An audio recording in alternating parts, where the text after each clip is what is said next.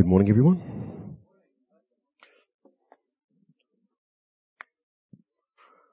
All right, let's pray.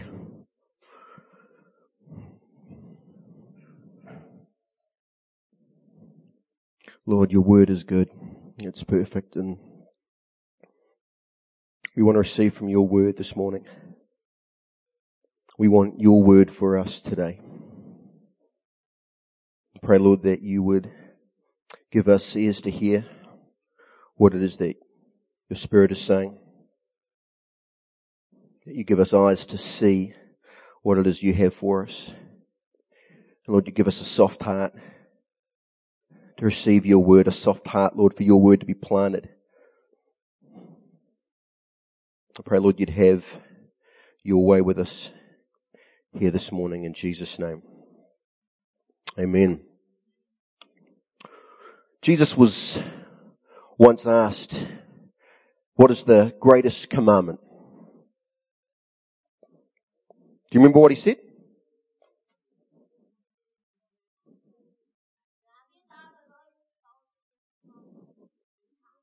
Love the Lord your God with all your heart, with all your soul, and with all your mind, and with all your strength.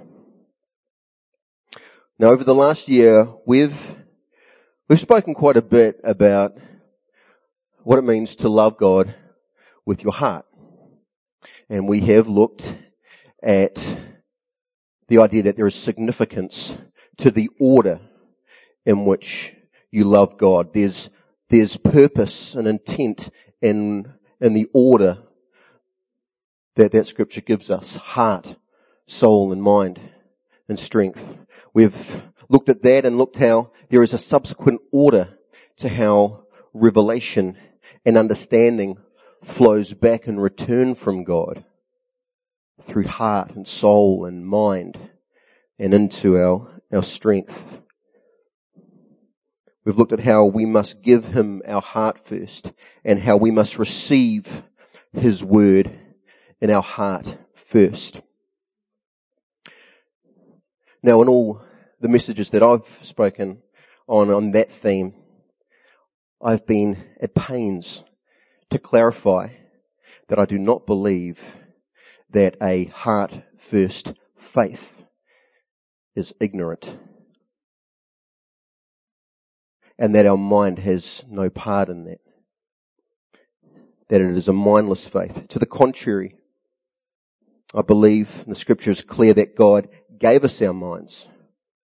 He created our minds. And he wants us to use our minds. In fact, he wants us to love him with our minds. In fact, Jesus taught explicitly that to love God with all of our minds is part of the greatest commandment that he has given us, as we were just reminded of. And that is what we're going to start to explore this morning. What does it mean to love God with all your mind? Let's take a step back first and ask, what does it mean to love? What does it mean to love? How did Jesus define love? And how did he demonstrate it? In John 15:13, Jesus said, greater love has no one than this, to lay down one's life for one's friend.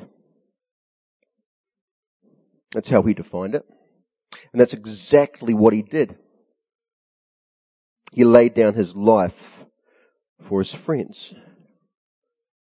Not just his friends, but his enemies. Those that were opposed to him, that were opposed to the work of his Father. He laid down his life for the world. What kind of love is that? His love was in the laying down, the giving up, the surrender. Father, he prayed the night before his crucifixion. Father, if you are willing, take this cup from me. Yet not my will, but yours be done. Now that is loving God with all your mind. Not my will, but yours be done. And that is where our true love is found too. In the laying down, the giving up, the surrender. To love God with all our mind, we must be prepared to lay down our will, to lay down our theology, to give up our doctrines, to surrender our preconceived notions of who God is and who we are and what His will is, what His kingdom is. To love God with our mind, we must give Him all we have in our mind, trusting Him to give back what is true and cast away everything that is not. Now that doesn't mean that we have to forget or reject everything that we believe, throwing out everything that we've learnt so far. It means giving God permission to build our belief on His foundation and shape our reality. It means giving Him permission to define what is true rather than doing that ourselves, which is our default position. Now, I've heard it argued, and I've been in the argument, that the Bible defines what is true. It's all there. The Bible defines it. You just need to read the Bible. I have a problem with that. I don't have a problem with the Bible. I just have a problem with interpreting it accurately. The Bible's great. It's one of God's most gracious gifts to us. God breathed, useful for teaching and rebuking and correcting and training in righteousness, so that the servant of God may be thoroughly equipped for every good work. The Bible's awesome. The problem is the way we interpret the Bible and the way that we apply it. Because you can take God's beautiful, powerful, inspired word, and you can take it any which way you like. And I know because I'm in conversations with people who go all kinds of interesting places. And then there's me, I'm going off in all kinds of interesting places. And I'm convinced that I'm right. And my brothers and sisters are just as convinced that they're right. But we're all over the place. And we're reading from the same Bible. Well, mostly. Maybe that's a discussion for another time, but yeah, I'm not making stuff up. I get it from the Word. And so do my devout brothers and sisters. I'm not making stuff up. They've got scriptures to back up what they're saying. We've all got scriptures to back up what we're saying. It's good. We're saying all kinds of stuff. Take Ephesians chapter 6, verse 5 as an example. Slaves, obey your earthly masters with respect and fear and with sincerity of heart, just as you would obey Christ. Sounds like a good word. That's a scripture that slave owners and pro-slavery pastors in the American South used to justify the African slave trade up until the 19th century, when it took a war to pull that down. And it might have pulled down the institution, but it didn't pull down the spirit and the heart of it. Titus 2:9 was also popular. Teach slaves to be subject to their masters in everything, to try to please them, not to talk back to them. Sounds wise. How do you teach a slave? Probably the same way you teach a child. You beat them. Proverbs 13:24, whoever spares the rod hates their children, but the one who loves their children is careful to discipline them. Ooh, slave owners, they discipline well. They must love their slaves. Jefferson Davis, President of the Confederate States during the American Civil War, said that slavery was established by decree of Almighty God. It is sanctioned in the Bible in both Testaments from Genesis through to Revelation. The Bible was used to justify not just slavery in general, but the inferiority of dark-skinned peoples in particular. Many theologians taught that the cursed Canaanites had dark skin.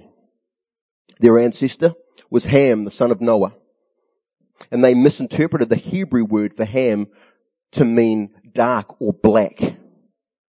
This particular Bible passage has been used throughout history to justify the oppression of people of colour for financial gain, for sexual exploitation, and even sport. And when I say sport, I mean hunting. And when I say hunting, I mean hunting and murdering human beings for fun. It was still legal to hunt the San Bushman in South Africa until 1936. 1936. And it wasn't much better in Australia with the Aboriginals. Even today, the story of Ham is still being quoted by those who believe in racial segregation. The pastor of Appleby Baptist Church in Nacogdoches in Texas wrote on his website in 2013 that the proof of the presence of God among the Israelites was the absence of the black-skinned folk of Canaan. He said that God is a separator rather than a mixer, and interracial marriages are the work of the devil. Now, that's obviously an extremist quote, and you can find people quoting anything you like. He quotes scripture, and that's the point I'm making. You can use God's word to justify any case you like. Many Hutu pastors in Rwanda preached 1 Samuel 15, 2-3 to justify the murder of their Tutsi neighbours during the 1994 Rwandan genocide.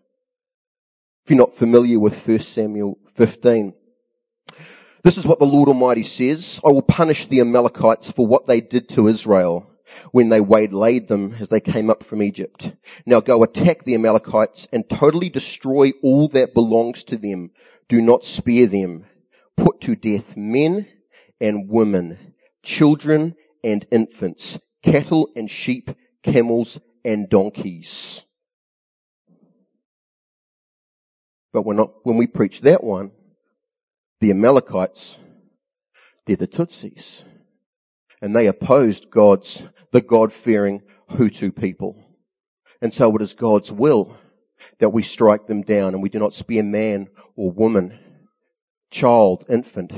It is God's will. 800,000 people were killed over 100 days. In an overwhelmingly Christian country. How does that happen? Word of God. Still today, the biblical interpretation of Westboro Baptist Church inspires that congregation to protest at the funerals of killed Marines, killed in combat, and the sufferers of HIV/AIDS who have succumbed to their illnesses, with the slogans, God hates fags. Fags die, God laughs. Where does this dark, twisted theology come from? It comes from the Bible. That's where hateful people end up when they take a few selected parts of the Bible and they don't give their minds to God and don't allow the Holy Spirit to teach them His truth. The worst heresies in church history come from the Bible and an unrenewed mind.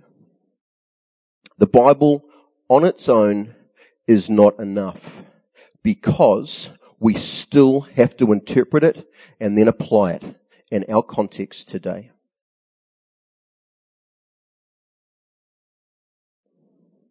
To interpret it accurately and apply it with integrity, we need His Holy Spirit, and we need a renewed mind. A mind that loves God and has been given to Him to do with what He will. And what does God do with your mind when you give it to Him? He renews it. He sanctifies it. He takes your old mind and He gives you the mind of Christ. Romans 12:2 says, "Do not conform to the pattern of this world, but be transformed by the renewing of your mind. Then you will be able to test and approve what God's will is, His good, pleasing, and perfect will." Renewing of your mind. Renewing. It's a present continuous verb.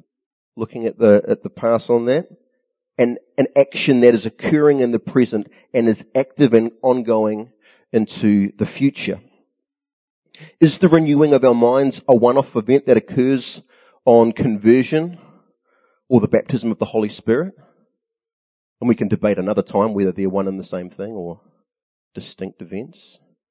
Or is the renewing of the mind a process that stretches out day after day, as each day we hop back up on the altar and offer ourselves as living sacrifices and allow Him to sanctify us a little more. Allow Him to transform us more. Allow Him to renew our minds just a little bit more.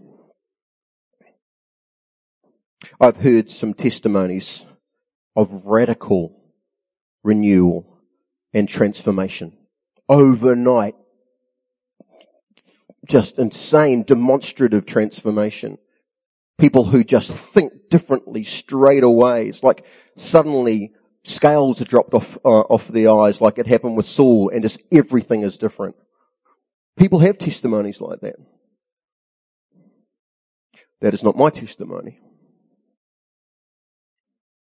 Mine has been very much a long journey of God taking each day what I offer up to Him and sanctifying that, making that my offering holy, setting it apart and transforming that part of me into the likeness of Christ. God does great things when you let Him. When you give Him something to work with. And that's the deal with free will. Free will means we are free to choose how much we allow God to work in our lives. How much we are prepared to surrender to Him. You don't give Him anything. You don't lay anything down. Then you don't get the benefit of that being in His hands.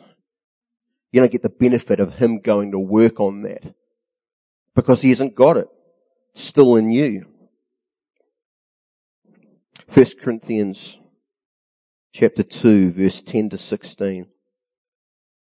These are the things God has revealed to us by His Spirit. The Spirit searches all things, even the deep things of God.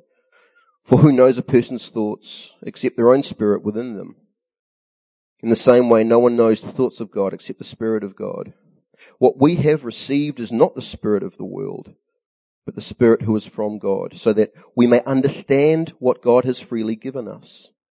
This is what we speak, not in words taught us by human wisdom, but in words taught by the Spirit, explaining spiritual realities with Spirit-taught words.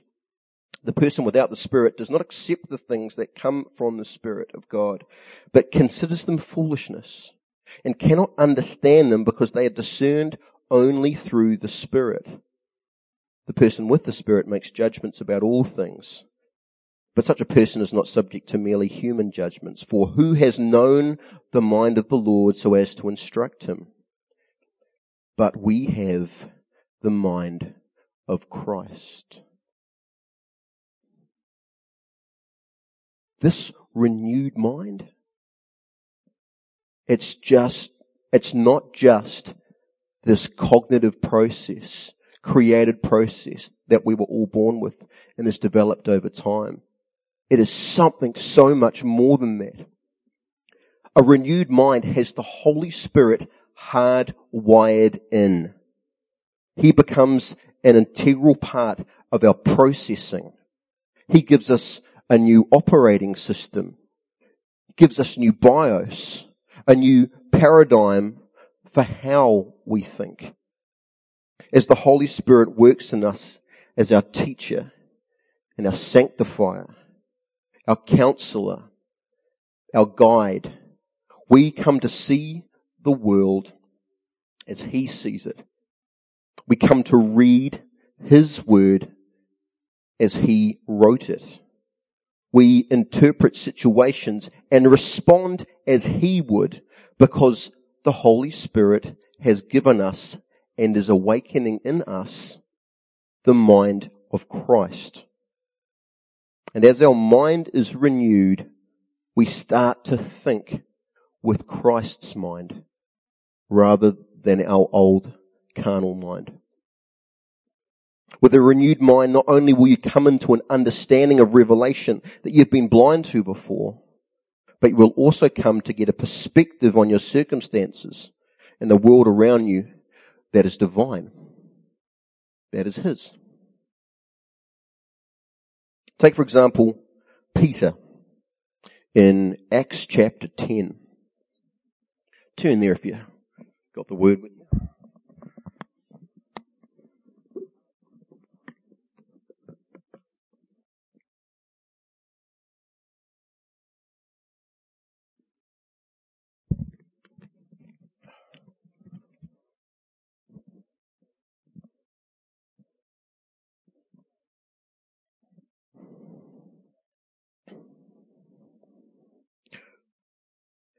Now, Peter has been raised in a very clear, very specific worldview.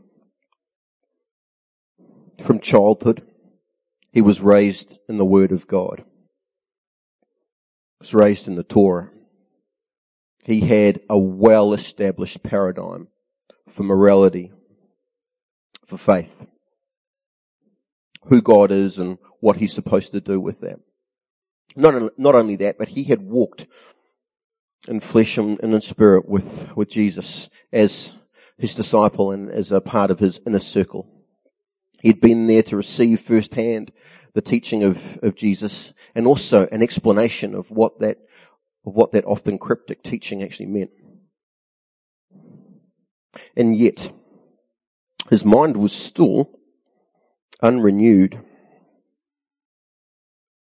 Acts chapter 10 from verse 9. On the next day, as they were on their way and approaching the city, Peter went up on the housetop about the 6th hour to pray. But he became hungry and was desiring to eat.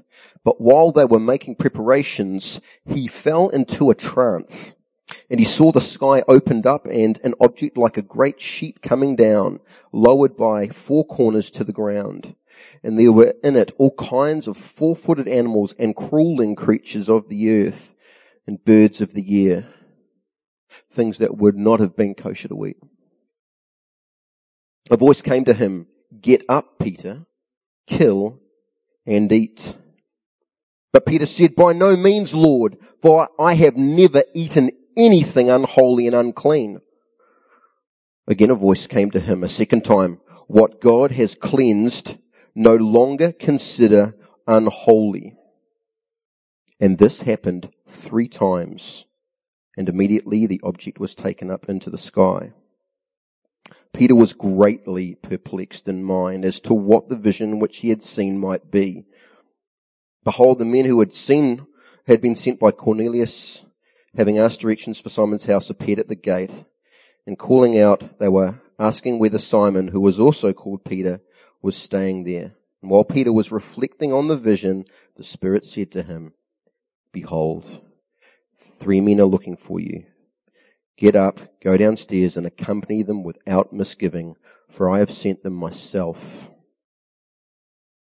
Peter was perplexed because what he saw in the vision, and what he discerned was from God, was completely contrary to everything that he had been raised in.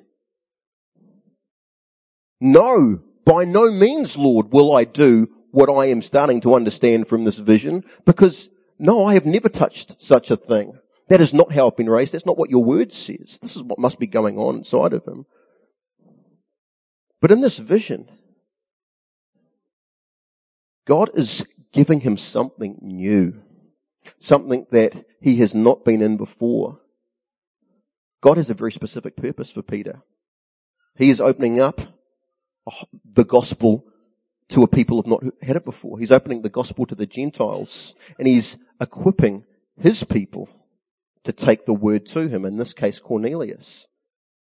But locked in his old thinking, Peter can't do that. Peter couldn't go into the home of this Gentile man, even if he is a God-fearing man. He'd trip over something, and the next thing you know, he'd be sinning. But there in that vision, the Spirit is redefining some things for him, because it's a new day, and there's a new mission that God is rolling out. But to step into that, Peter had to give his mind to God and let God take that mind and redefine what he thought truth was, shape it and point it in a new direction, possibly cast out some things that might not be necessary anymore, or as the scripture puts it, obsolete, and put back in what was new for him. And to his credit, Peter got up. He obeyed the Lord. He went with those men, and Cornelius and his household came to amazing faith. But he had to lay something down. He had to lay down what from childhood he had believed to be true. Thou shalt not, thou shalt not, thou shalt not touch.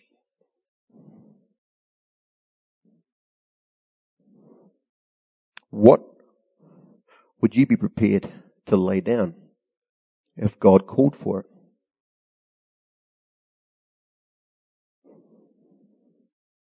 This all starts with the realization and the confession that the mind that you're thinking with is your own and not his. That your thinking is unsanctified and unrenewed, and that you do not understand all that he has for you. And you don't see the world or the people around you or even yourself the way he sees you.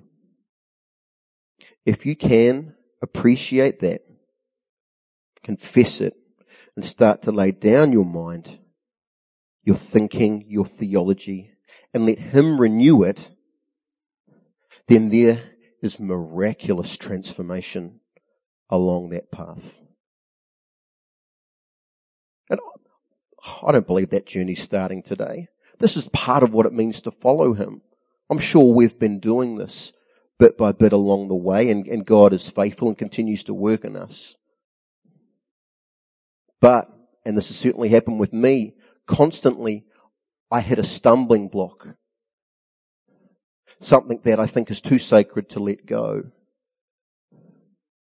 And that's when I'm uncomfortable laying down my mind and giving my mind to him and loving him with all my mind, trusting him to know what the truth is and to do a work of truth within me. Surely not, Lord. No. I can't believe that. I can't touch that. I've never done such an unholy thing. Do not call unclean what I have made clean. Now, I don't want to set up an argument to justify any crazy thing that comes along. We pick up the crazy, we go the extreme when we're using this, our unrenewed mind. In a renewed mind, with our mind in his hands, we don't end up in the crazy. When the Holy Spirit is leading us, we don't end up in the crazy. And the extremist parts of my practice of faith and my belief, I have ended up in the crazy when I received from him a seed of truth. And I'm like, oh sweet, I've got it God, I'm all good. Yeah, I'm sweet. And I'll run off and I'll start applying my own mind to that and go wherever that leads. And I can take things crazy places. Believe me. But that's not the way that discipleship works. That's not the way that spiritual growth works. You don't just take a little bit and then go off and work out the rest yourself. Every day it's with him. You don't work it out for yourself. He is our teacher. He's the one that explains his word. He's the one who is best to interpret his word. Not the blogger that you like or the theologian with the textbook that you like. Not the stuff that seems to make more sense. It's a daily journey with him.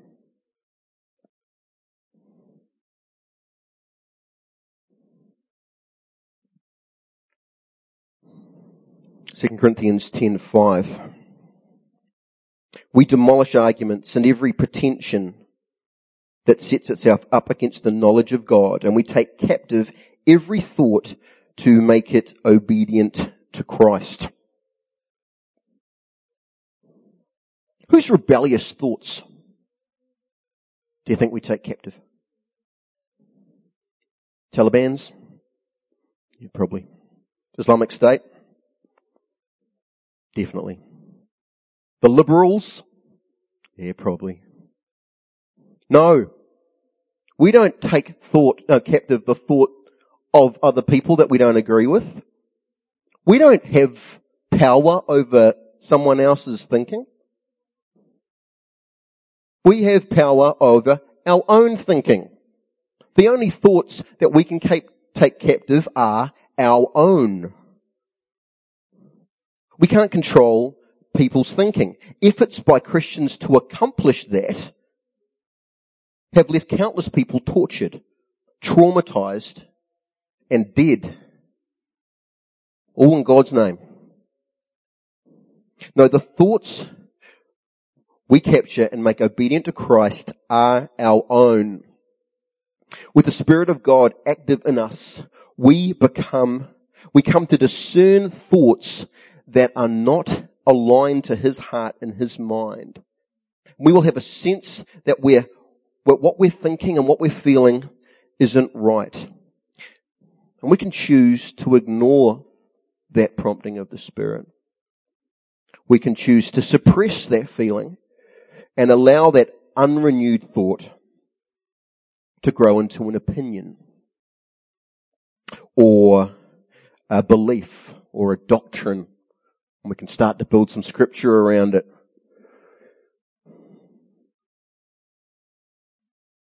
We can allow the Holy Spirit to reveal the true nature of that thought. Take it captive, sanctify it, bring our thinking into alignment with Christ, and in that, He renews our mind. And this is what I have had to do so many times when talking to an attractive woman who is not my wife. Take captive any thought that is not godly. Make it obedient to Christ's perfect, holy mind. It's what I have to do when I'm in a heated debate with someone that disagrees with me and my arrogance, my pride rises up.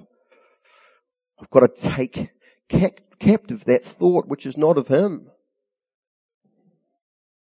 I've got to make that obedient to Christ. This is what I have to do when I'm driving in rush hour or on the phone to the bank or my internet provider. When my daughter drags my favourite guitar outside and down the concrete path.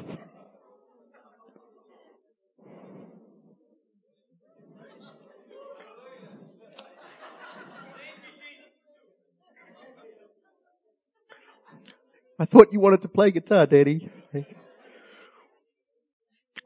Captive. Oh, am I kidding? I'm having to do this all the time. How many unsanctified thoughts do you have? I have a lot. It's a constant battle. This 2 Corinthians 10, this is a battle passage. This is spiritual warfare. That's what it's about. But the war isn't out there with some scary external army of terrorists. It's in here. It's with the terrorist within me. It's with the unredeemed thinking within me. It's with my flesh. That's what I need to take captive. How do I know that my thinking is off? I slow down. I actively engage with the Holy Spirit. Instead of thinking to myself, just thinking within the closed system that is my carnal mind, I think to Him. I enter into an ongoing, open conversation with the God who is in me, the only one who can renew my thinking. I train myself to talk to Him, not myself. He becomes my thought process. Every question that I have, every question that comes to me, every idea that pops up, every response I have to any kind of stimulus, it becomes a prayer. So rather than milling it around within myself, I engage that with Him, trusting that He is there with me, that He is listening, and that He can actually engage in that. So my thinking is no longer a solo project. It's a team effort. Me and the Holy Spirit within me. One thing that marriage has taught me is that I am better with my wife in my life. How much better am I with the Holy Spirit in my life? And I am better because He brings out the best in me. That's the best that He's put in me. But also, I get to lean on Him. I get to think with His mind when I know my mind is incapable, when I don't have the answers. And along the way, my mind becomes like His. This is what I think Paul meant when he talked about praying without ceasing. It just doesn't stop. He's always there. He's always on the line. He never hangs up. Your conscience is so much more sensitive to your own rubbish when you're in this place. And you can identify it for what it is. You can repent of the rubbish and receive God's thinking on the matter. That is taking a thought captive and making it obedient to Christ. And that is a mind being renewed. Now, if I was a different minister, I would call you up now and I would lay on hands for an impartation of the miraculous that I am carrying. But I don't have a prayer to fix what you've got going on. Whatever's messed up with you and your thinking, I haven't got the power to fix that. I don't walk in the ministry to see you off with a prayer. Some of you will fall down and you'll be a completely different person. It'd be really convenient if I could just do that, wouldn't it? Unfortunately, I haven't yet met the minister who can do that to me. Really appreciate a shortcut.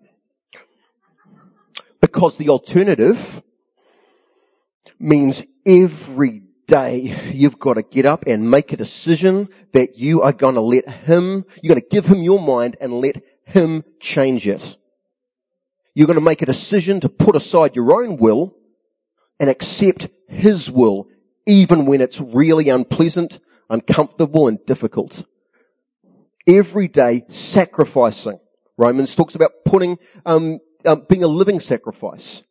That means getting up on the altar every day, letting Him have His way with you. See why I want a shortcut? But that's what it means to follow Him. That's the deal. Every day. Making a call. Am I going to follow him today, or am I going to do my own thing?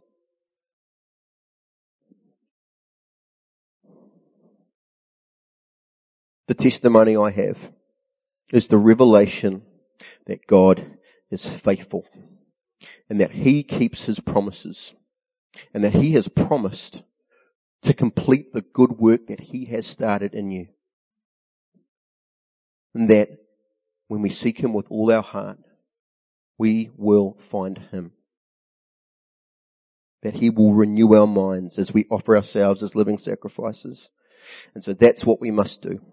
Not chase the miracle, not chase the shortcut, but commit ourselves to that daily, lifelong journey of walking with him and giving him each day what we can, what our faith allows, and seeing what miraculous work he does with that. We do that, and each day that miraculous work will build up into something even more special. And what I've come to see amongst all that, it turns out not to be a grind. It is a joy. He's the best friend that I could ever have.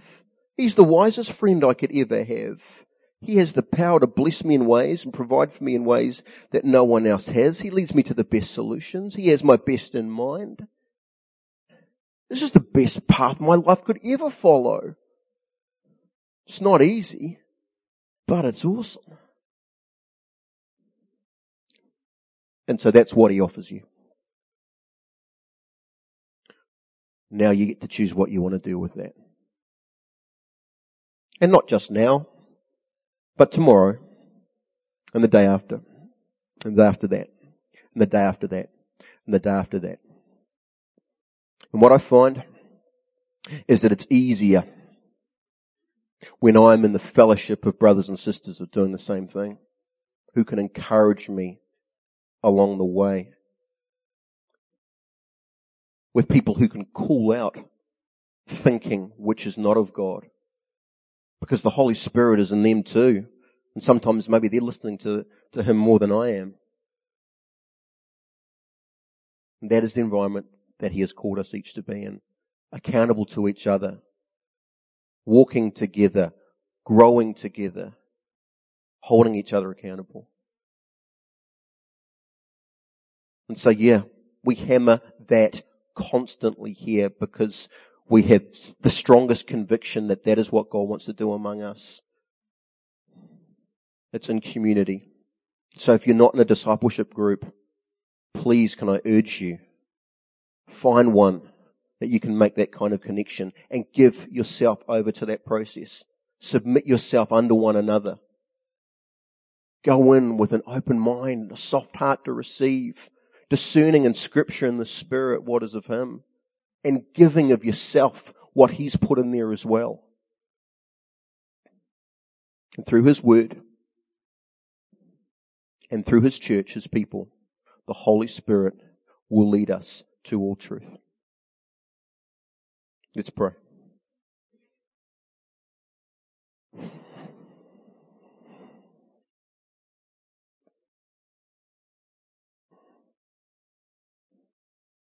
Lord, if I had a prayer to fix the rubbish, the brokenness in me, I would offer it just constantly.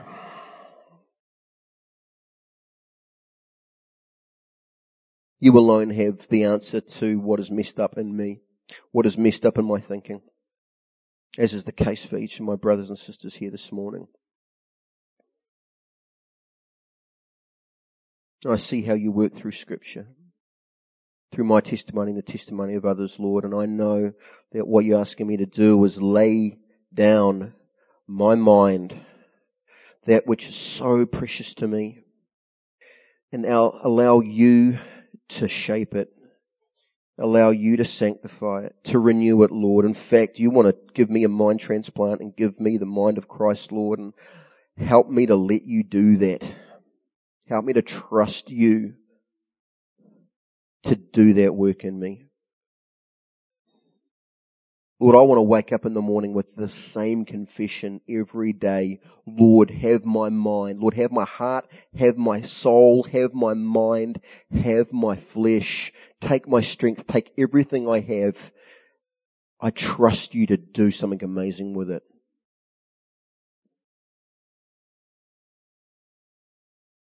So I pray, Lord, you'd continue to build faith in me for that confession and to live in it. And I pray that for my brothers and sisters as well, Lord, that the seed of this truth, Lord, would be sown deep in their hearts, Lord. And as your Spirit continues to minister to that and water that it would grow into something stronger than what I'm carrying. Something that would truly transform us more into the likeness of Christ. Lord, I pray for our discipleship groups, meeting this week and all the weeks to come, Lord, that your truth would abound there, Lord, that the spirit of grace and mutual submission, love for each other would be there in those groups. Together, Lord, would strive for truth, edifying each other, building each other up in the Lord. I pray you'd protect us from wayward teachings and theologies which might distract us from what you're trying to say. I pray, Lord, you help us discern Scripture as your Spirit leads us through it and confirm it, Lord, in our hearts. Renew our minds, I pray, Lord, in Jesus' name. Amen.